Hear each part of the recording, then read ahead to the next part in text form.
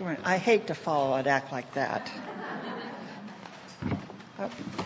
It's good to see so many familiar faces, and I welcome the new faces that have come to Calvary Chapel Lakeside. I'm really, when we started thinking about this conference, we were hearing about so many different people that were struggling in marriages, or should they get married, should they not get married, should they stay married. And so we started forming this, and so I'm glad that that was on your heart too. I gotta wear glasses now. So when I was young, I was an avid reader. I mean, I'm still an avid reader. I love books of all kinds of books. And when I was a child, I used to clean out the whole library at school because I'd systematically gone through all the books. But after a while, when I was in junior high, I loved the romance novels. And then pretty soon I started thinking, well, I could write these. I could write romance novels. So I started writing the romance novels, and where the boy meets girl, and then they fall in love, and they overcome obstacles, and they live happily ever after. And I grew up in the 60s when the Beach Boys made their debut. And everybody in my junior high class, well, all the girls, wanted to marry a blonde-haired, blue-eyed surfer guy. But I wasn't going to be like that. I was going to marry a dark-haired, brown-eyed guy because I was going to be different. And besides, we didn't live anywhere near a beach, so that didn't work out. So I wrote romance stories instead, but they all had only one chapter because I didn't know what came after Boy Meets Girl. I was in junior high. And like many fairy tales, I too thought all romances lived happily ever after. That's not true. We forget Cinderella and Prince Charming came from two different backgrounds. They each had family issues. I mean, we all know the stepmom and the two stepsisters. And then Prince had a mom and dad that just were so regal that they had to go from history. Financial differences. Cinderella was on her knees all the time scrubbing, and Prince wasn't. And we never are told if they ever had anything in common. And in most of the fairy tales, we never do see what happens after the wedding.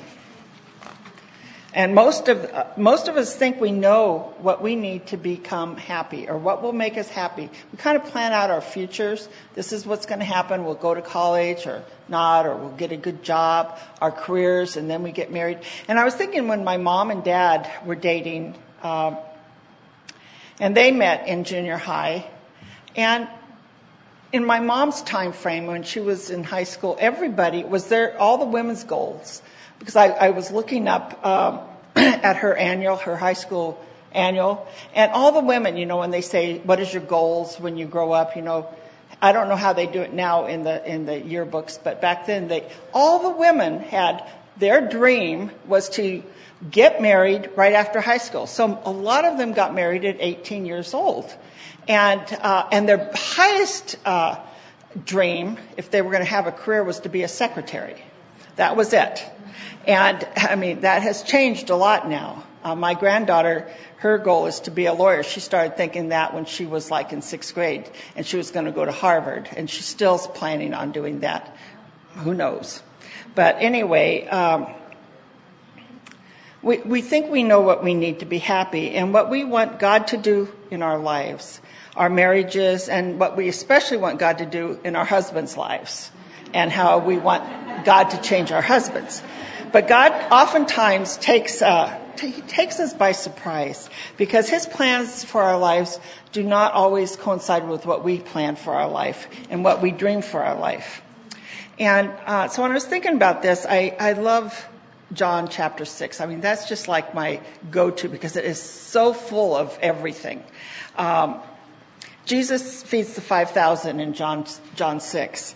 And during that time, because I know everybody's heard the feeding of the 5,000, I wonder why we don't ever talk about the feeding of the 4,000, but we do the feeding of the 5,000. And they planned to make Jesus king by force. And they planned that because when he fed them, they were filled and they were satisfied. And they thought, well, here's somebody that could always feed us. He could always provide. We're going to make him king. But Jesus didn't want anything to do with their plans. He had plans of his own, and he had his own agenda. John 6:25-26 says, they only sought him for their fill, for what Jesus could do for them. He was the bread provider. They saw what he could do for them, but not who he really was. That he was the bread of life, not just the provider of bread. They missed the point, and that this was a sign that pointed to Jesus, but it wasn't the destination. It's like going on vacation, and you're going all along the road. You see the marker signs: 100 miles to Graceland, 50 miles to Graceland, 10 miles to Graceland. Graceland, the mile markers are not the destination. They just point to the destination. You're not going to stop at the 10 miles to go marker and say that we're here, we're on vacation. So, and that's like a miracle of us. It points to the spiritual reality of Jesus. The ultimate need and goal of our lives is for Jesus. So they missed the signs, and they weren't seeking Jesus for who he was, but what he could provide for them. They weren't in submission and hoping that they just hoped that he would give them what they felt they needed for a happy life, and not for not for the love of him, but out of love for themselves. So I asked you, what is your dream, and what are your plans for your relationship? If you're single and you've never been married, when you think about that, what is your ideal for getting married? What is your ideal for the person, or who are you looking for? And if you're married, what are your dreams for that marriage? We all have expectations, but sometimes they're just not real expectations. And so we're going to look at whose dream are we looking at, ours or the Lord's. In 2 Corinthians 6:14-16, it says, do not be yoked with unbelievers. For what partnership is there between righteousness and lawlessness? Or what fellowship does light have with darkness? What agreement does Christ have with Belial? Or what does a believer have in common with an unbeliever? And this is God's command. It's not a suggestion. He's not suggesting it wouldn't be a good idea if you married somebody not of the faith. He's saying this is a command. This is the same as do not murder, do not steal, do not covet. This is a command. And it's followed by contrast: righteousness versus lawlessness, light and darkness, Christ and Belial, a believer and an unbeliever. They just like oil and vinegar, they don't mix unless you're doing a salad, but they just do not mix. And even when you're doing a salad, you have to shake them up pretty good to be able to get it together. And so, I don't know. When we get married and to an unbeliever, that's what's going to happen. You're going to get shook pretty good. So, you might think, well, I do want to obey God. I want to follow what he says. But what is he commanding me exactly? What is a yoke? And don't make any yokes about this. What does it mean to be yoked together? So this verse literally means do not be paired with another kind or coupled with someone of a different sort. A yoke was a wooden frame holding a pair of oxen together, making a team. The frame forced the pair to pull equal share of the load. If one of them pulled ahead, it would hinder the other one dragging behind, causing pinching and choking and causing pain to the one who lagged behind. So the restriction of the yoke trained them to move in the same manner and in the same direction. So you get this visual that when God says do not be unequally yoked, that if you are unequally yoked, you're going to be in this picture of a mismatched team. it's like a three-legged race. You have the dad and the son. One is tall and long leg, and the other one is short and with smaller steps. And as they're running toward the finish line, dad out front, he drags the fallen son or the stumbled son towards the finish line. And what's the first thing they do? They hurry up to untie the binding to free themselves, because this is not natural. And the same thing with being unequally yoked. It's not a natural thing.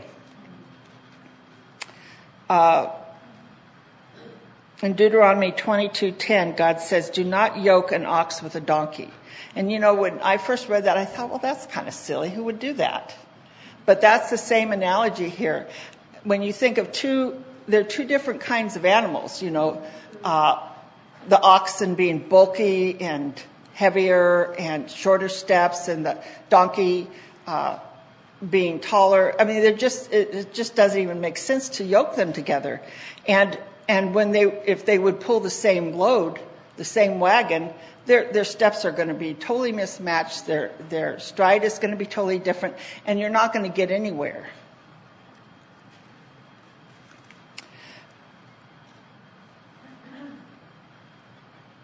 So, if a believer, a Christian, teams up with an unbelieving man, it hinders her walk, restricts her freedom, and causes an imbalance in the responsibility and burdens in the household. To which is added spiritual attacks, unnecessary compromise, sacrifices, and suffering. And you're going to have that in a normal marriage, in a marriage to a Christian with a Christian. You're going to have spiritual attacks, compromising, sacrificing, and that's expected. But this is unnecessary. It points at you have things where two children are married, but here you would be compromising and sacrificing for all the wrong reasons, for the wrong motives, that God did not will for your life. You're just adding a burden to yourself. And then you add the obligation of God versus your obligation to your husband. The difference is, if your husband says one thing that is against what you have, your obligation to the Lord, you have to choose. Raising of your children, if he's not a believer and he doesn't really believe in raising your children in a church, or if he wants to say, go to a baseball game every Sunday, and why do you need to go take the kids to church? I mean, it just causes that. Your whole lifestyle, there's going to be constant compromising in a lifestyle. And then there's added guilt and blame. So more importantly, though, Christians have been reborn and are spiritually alive, where unbelievers are not. And kind of visualize they're the walking dead, because when you become a Christian, you become reborn. And so you are connected to somebody that is dead spiritually. A person who has not received Jesus as their Lord and Savior is spiritually dead.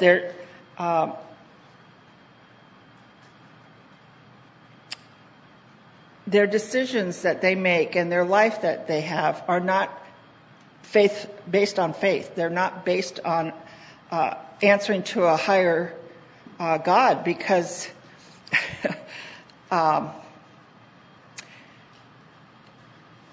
by the way, I'm unequally yoked. I've been for going on 48 years. But I didn't know I was unequally yoked for 48 years. But we'll get to that. But my husband, I always tease him because he doesn't come to church. And coming up now, we're on football season. And so from 9 o'clock in the morning until 9 o'clock at night, he watches the various football games. And so I tell him to have a good time at the Church of Football, because that's what occupies his time on Sundays. So it does make a difference where you spend your time and who you spend your time with. So God is holy, and our holy God called us to be holy ourselves. We are to be holy because he is holy. We are in him, and like Sarah said, we are in him and he is in us. But when we marry to somebody that is not in Christ, and we become one with that person, we're one with that person and we're one with God, but he is not one with God. So it makes it a very awkward trio. To be holy is to be set apart for God and to be set apart to him.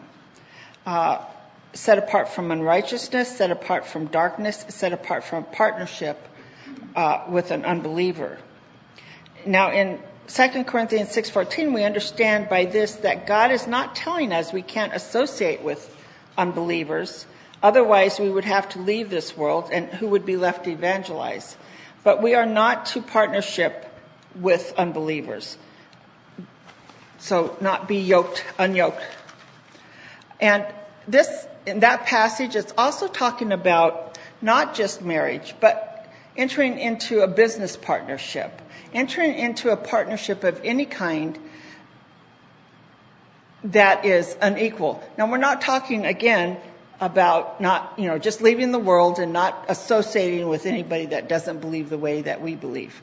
It's talking about having a partnership like marriage where you are united, you have the same thoughts, the same goals, the same purpose. If you are united in a business adventure with somebody that is totally an unbeliever and their scruples are totally different than what you have, it makes it for a very, very bad partnership. And I think if any those had gone to the retreat that we had in January, I can't believe it was just January we had the retreat. And Dana spoke about a friend that was in a manufacturing company, and they manufactured and boxed a lot of products to be shipped out. And this one company, this friend saw a billing come through, and she's a devout Christian, and she saw this billing come through to box up pornography products. And so she went to her boss and she told her boss that this is not right. We shouldn't be doing this. God will not honor this company. And she told him in no uncertain terms. And he said he'd get back to her on it, and he went to the higher-ups of the company, and they had decided to ship this one through, but they weren't going to take any more business from the pornography company. But it could have gone the other way, too. She realized that being in this type of company where they could get all kinds of things, and every time there was going to be a decision that she would have to make, do I stay with this company or do I leave this company? Because she could not be on board for shipping or be a part of something that God would not approve of. So that's the same thing when you're unequally yoked. In intermarriage, a believer to an unbeliever pollutes the purity factor of the life of a believer and adulterates the divine the divine institute of marriage, which reflects, again, like Sarah said, Christ's relationship with his church. So being unequally yoked is not a natural thing, and so because it's not natural, you're always going to be strained. You're going to be pushing against the goad, so to speak. There's going to be restrictions, and there's going to be problems.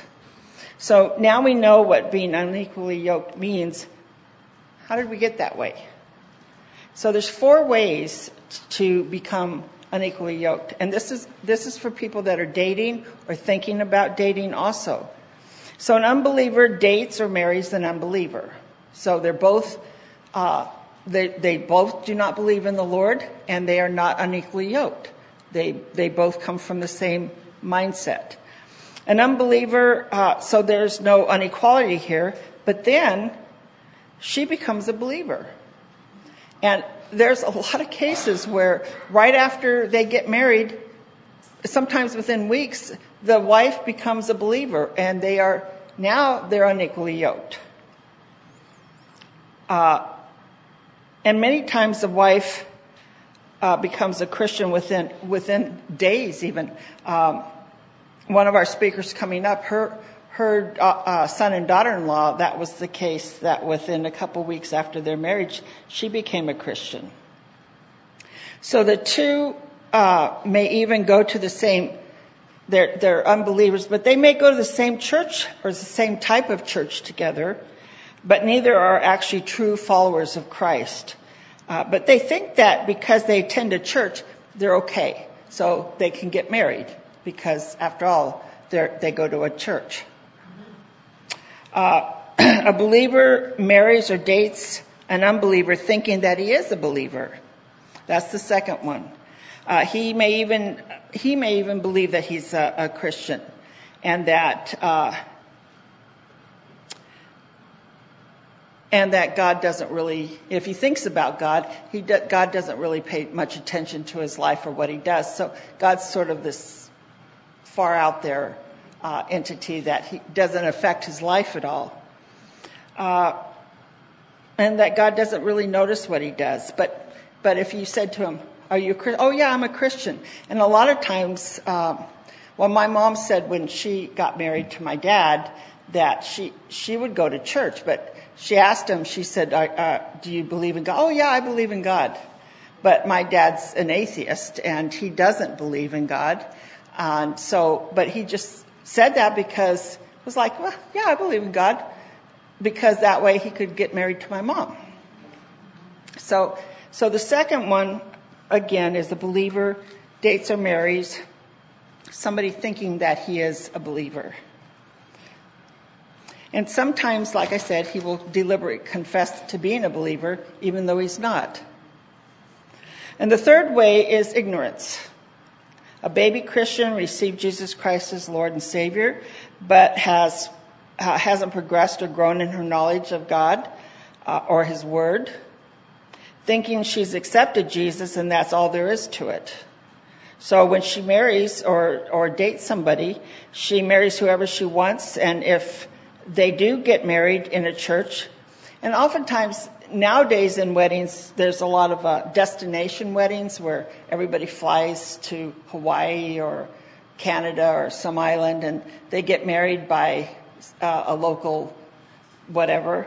And they do. I mean, you've seen a lot of them. And and God really doesn't play a part in that because it's more about the wedding and not about the marriage. And so these people, and also they can get married by people. Now you can get a license online to marry anybody or to bury them. So, and sometimes that might be one and the same thing. So, she may have gone to a church that never explained about God's command on marriage. There are many churches who quote a few scriptures Sunday morning and followed by a message that tends to make you feel good and go away happy because you're okay and you're not perfect, but you're okay. So you feel good about that. And then they don't pursue a fuller, deeper understanding of God's word. So it's dangerous when contemplating dating or marriage without taking premarital classes or counseling with your pastor, because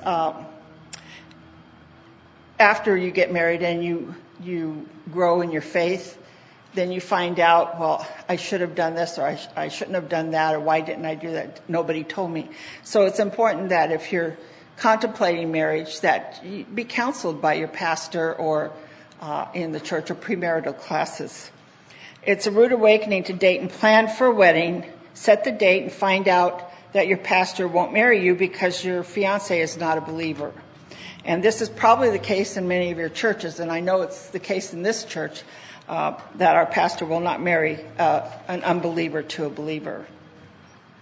The last way to be unequally yoked is flat-out disobedience. You think, well, I'll win him over later. That loving him will make a difference. I will love him so much that he will become a believer afterwards. That God wants me to be happy. This doesn't apply to me. That unequally yoked doesn't apply to me. God will forgive me. When you say God will forgive me, I'm going to do this, but God's going to forgive me, you're presuming on God. God will change him later, but oftentimes you're the one who ends up changing. You're the one that ends up compromising. You might quit going to church, quit fellowshipping with believers because it's just too much arguments and too much hassle. But in the end, it's God's will, his command over your desire. You know what God's word is, and you don't care because you want what you want. So that's the disobedience.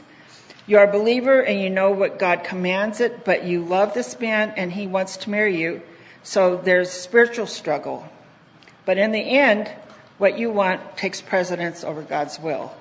So speaking to single women, and even there's some widows in here too, that if you're a widow and your husband has passed away and you might feel lonely or you want to remarry or think about that, this applies to you. It's like dating all over again. You have to be careful of who you even date to contemplate marriage. Because just because you've been married once doesn't mean that this all doesn't apply. So be very careful who you date. If you even think that he's not a believer, even if he says he believes in God, you need to pursue with pointed questions. You need to find out. You can't just assume or take it for granted. Okay, he said he's a believer. That's it. But if you think he's not a believer, stop seeing him. If you've been dating a long time and then become a Christian, you need to explain the change to him. And if he's not interested or doesn't want to find out more about what you believe in, or to pursue Christ, then you need to separate. And that's a hard thing. It's a very hard thing that you think, well, I've been dating him 6 months, or I've been dating him 2 years. And to tell me you expect me to separate? Yes, it's hard. And yes, that's God's word. But knowing full out God's command and not obeying will reap more heartbreak and consequences than you will even imagine. It forces you to choose between him and Christ. Like Abraham and with Isaac, Abraham obeyed God, and the result, God blessed him. He obeyed God because he believed God. And so it's not just knowing, but do you believe God? Do you want that relationship with God not to be hindered because you disobey? You know the truth, you know what God says, and you don't care. So I want to share a couple stories with you. I have 2 daughters. Amy and Danielle, you might have met them at the retreat.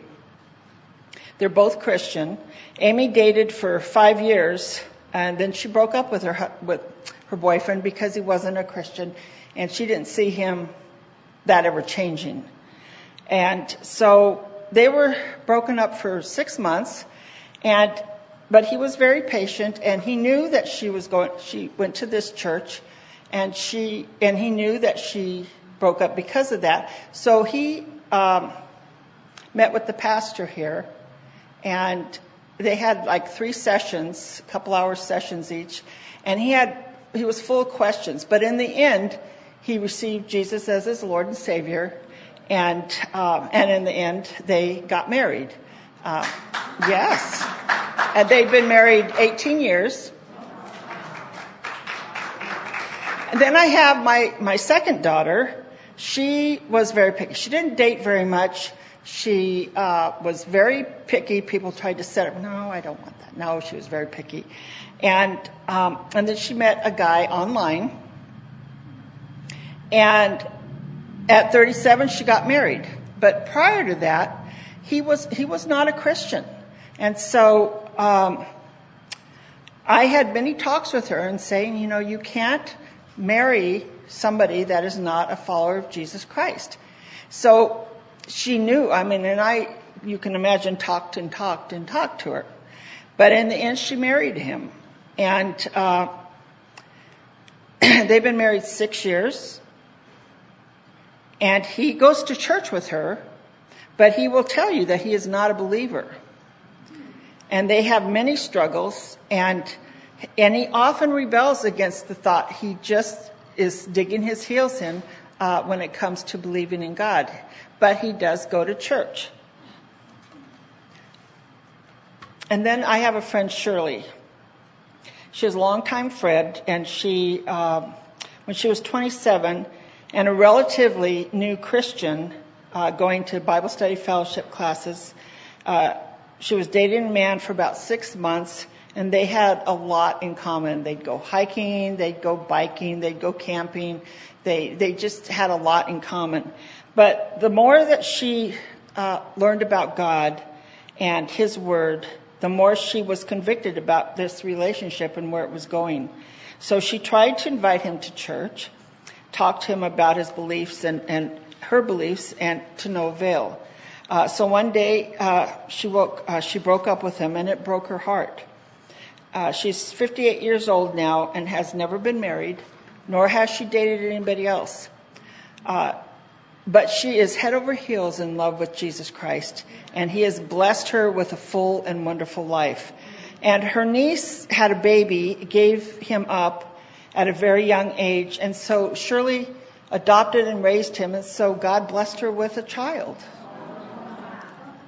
So it's important, and it does make a difference if a parent or grandparent, as a parent or grandparent, to pray for your children at a very young age. In Deuteronomy, it says, speak to your children when you get up in the morning and when you go to bed at night. And in between that, when you sit down, talk to them about all the things of the Lord that you're learning. It is our obligation to pass on what we know to the next generation and to the generation after that. And to friends. If you have friends that are struggling or friends that are contemplating any of this, it is your obligation as a Christ follower to share what you know with them. And then you don't know if that's going to make a difference. And sometimes it won't. But you don't want to stand before the Lord at the end times and say, and have Him say, didn't I send Bertha over to you and you didn't say anything to her? So you want to be able to pass this on to your children and your grandchildren and nieces and nephews, whoever. And especially in this day and age, the things I hear about going on in high school makes your hair curl.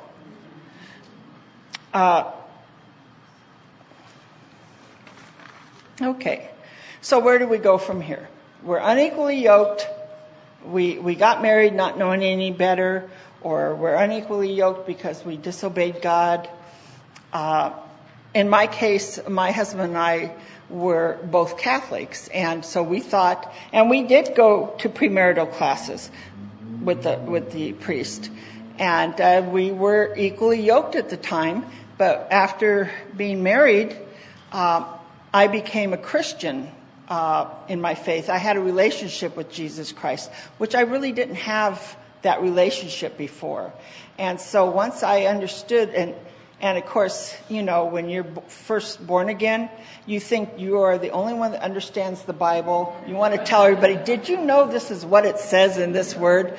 And they put up with you, I got that, I know already.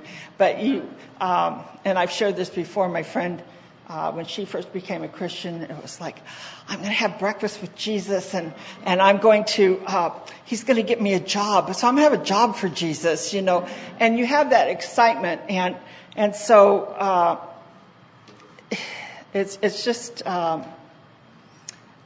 but that's what it was when I became born again after I got married. So we've been unequally yoked for all the years since then.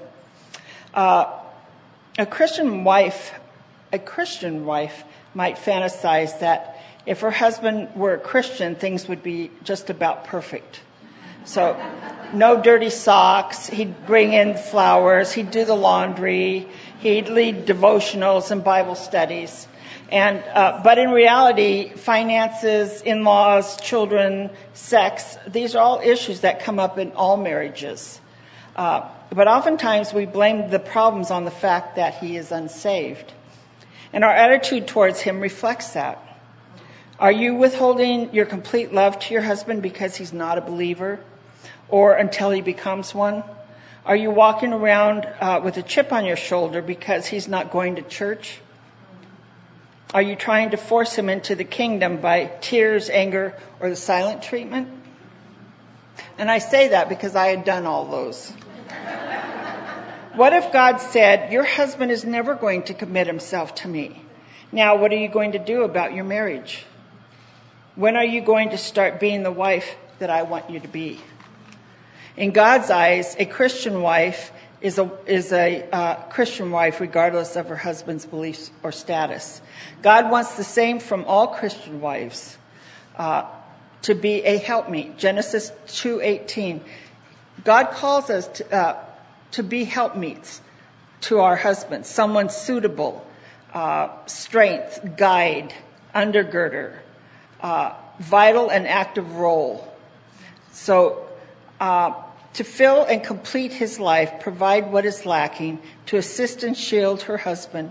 Being a helpmeet, a wife has a special ministry and contributes to his life in ways that no one else can. We are to imitate Christ in our role model. He's our helper, he's faithful, he's trustworthy.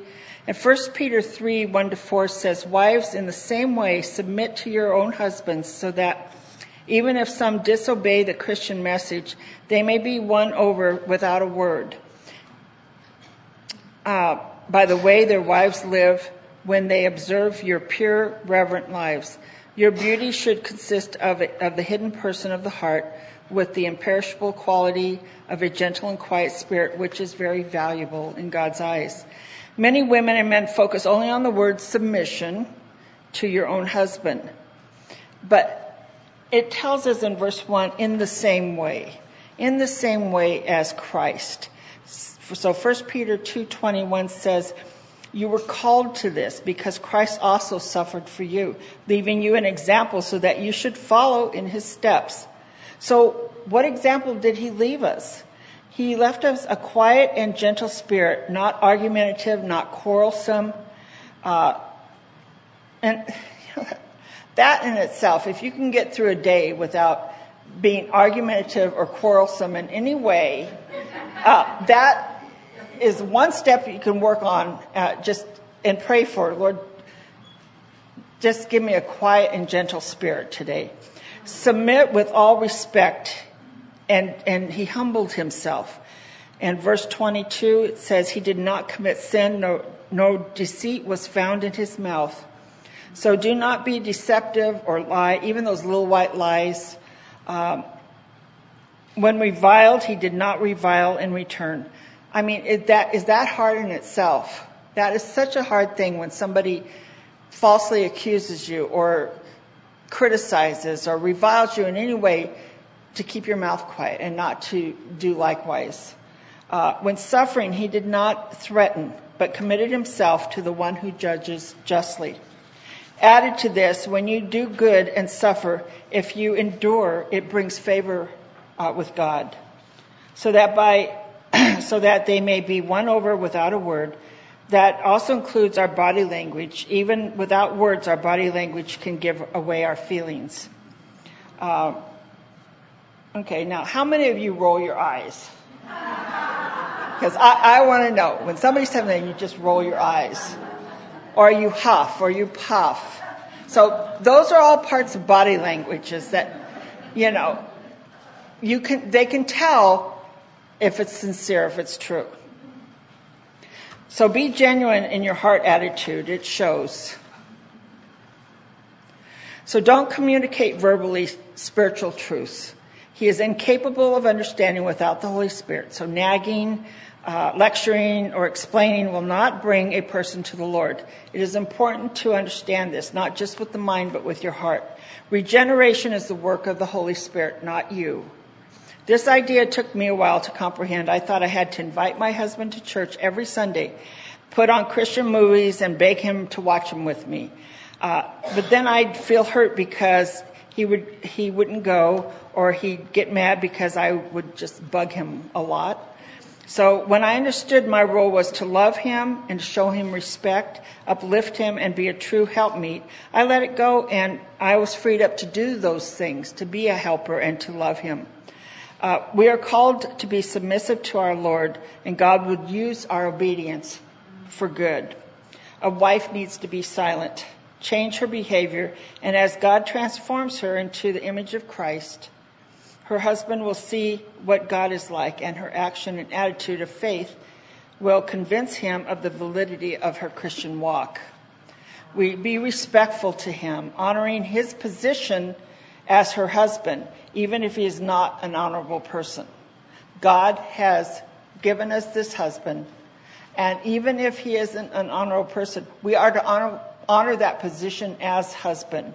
Don't exhibit spiritual pride. Watch over your speech, how you speak to him, even in prayer. How you speak about your husband, even in prayer, we need to be honoring. And don't treat him as a second-hand citizen because he's spiritually inferior or secretly mocking his ideas or responses. But we do need to have that quiet and gentle spirit, emulating the fruits of the Spirit: love, joy, peace, patience, kindness, goodness, faithfulness, and self-control. Galatians 5:22. And I'd add one more. Forgiveness is huge within this. Be a friend and be a companion, a helper, and a good listener is important. And fun. A sense of humor goes a long way in a marriage. Prayer for God to bless him, not just to change him. Not just that prayer, Lord, make him a believer, change his heart, but pray also that things like, may his meeting go well today at work. Can you provide safety on the way where he's going? May he find something in his job that excites him today. Pray for the practical things in his life. You invest yourself with all those details and not just praying that he will be saved. Are there ways that you need to change? Ask God to reveal areas where you are not following in Christ's footsteps. Are you standing on your rights? Philippians 2:2-19 are great verses to see what Jesus did with his rights. So 1 Corinthians 7, Paul gives great instructions on marriage, and Sarah covered part of that. And people then in Paul's time, and even way back in Moses' time, they posed many questions regarding the institution of marriage. And it's still going on today. We still have multitude of questions. Yes, but what about this? What about my situation here? What about this? And so Paul's trying to answer some of those questions. The Corinthian church came from a very promiscuous background. For married believers, they asked questions such as, can a wife leave her husband? A husband divorce his wife? Should we abstain from sexual relationships now that we're Christians? For single Christians, should we get married, or should we wait, or should we never get married? God's view on all marriages is no divorce. A woman is bound to her husband as long as he lives. That doesn't mean that you can kill him. And if she does leave him, she must remain unmarried or be reconciled to him. And then Matthew 22 talks about the only reason to leave, or you can be permitted to divorce, is for unfaithfulness. So if she's married to an unbeliever and he wants to continue in the marriage, she must not leave him, because the unbelieving husband is sanctified by the Christian wife. This doesn't mean that her presence makes him holy or saved, but that her influence in the household gives him an opportunity that he would not have otherwise. So, some of you might see yourself as a victim in your marriage, and then you look for loopholes in Scripture. And I have to tell you, there was a time that I scoured Scripture to find those loopholes, to see, is there a way I can get out of this?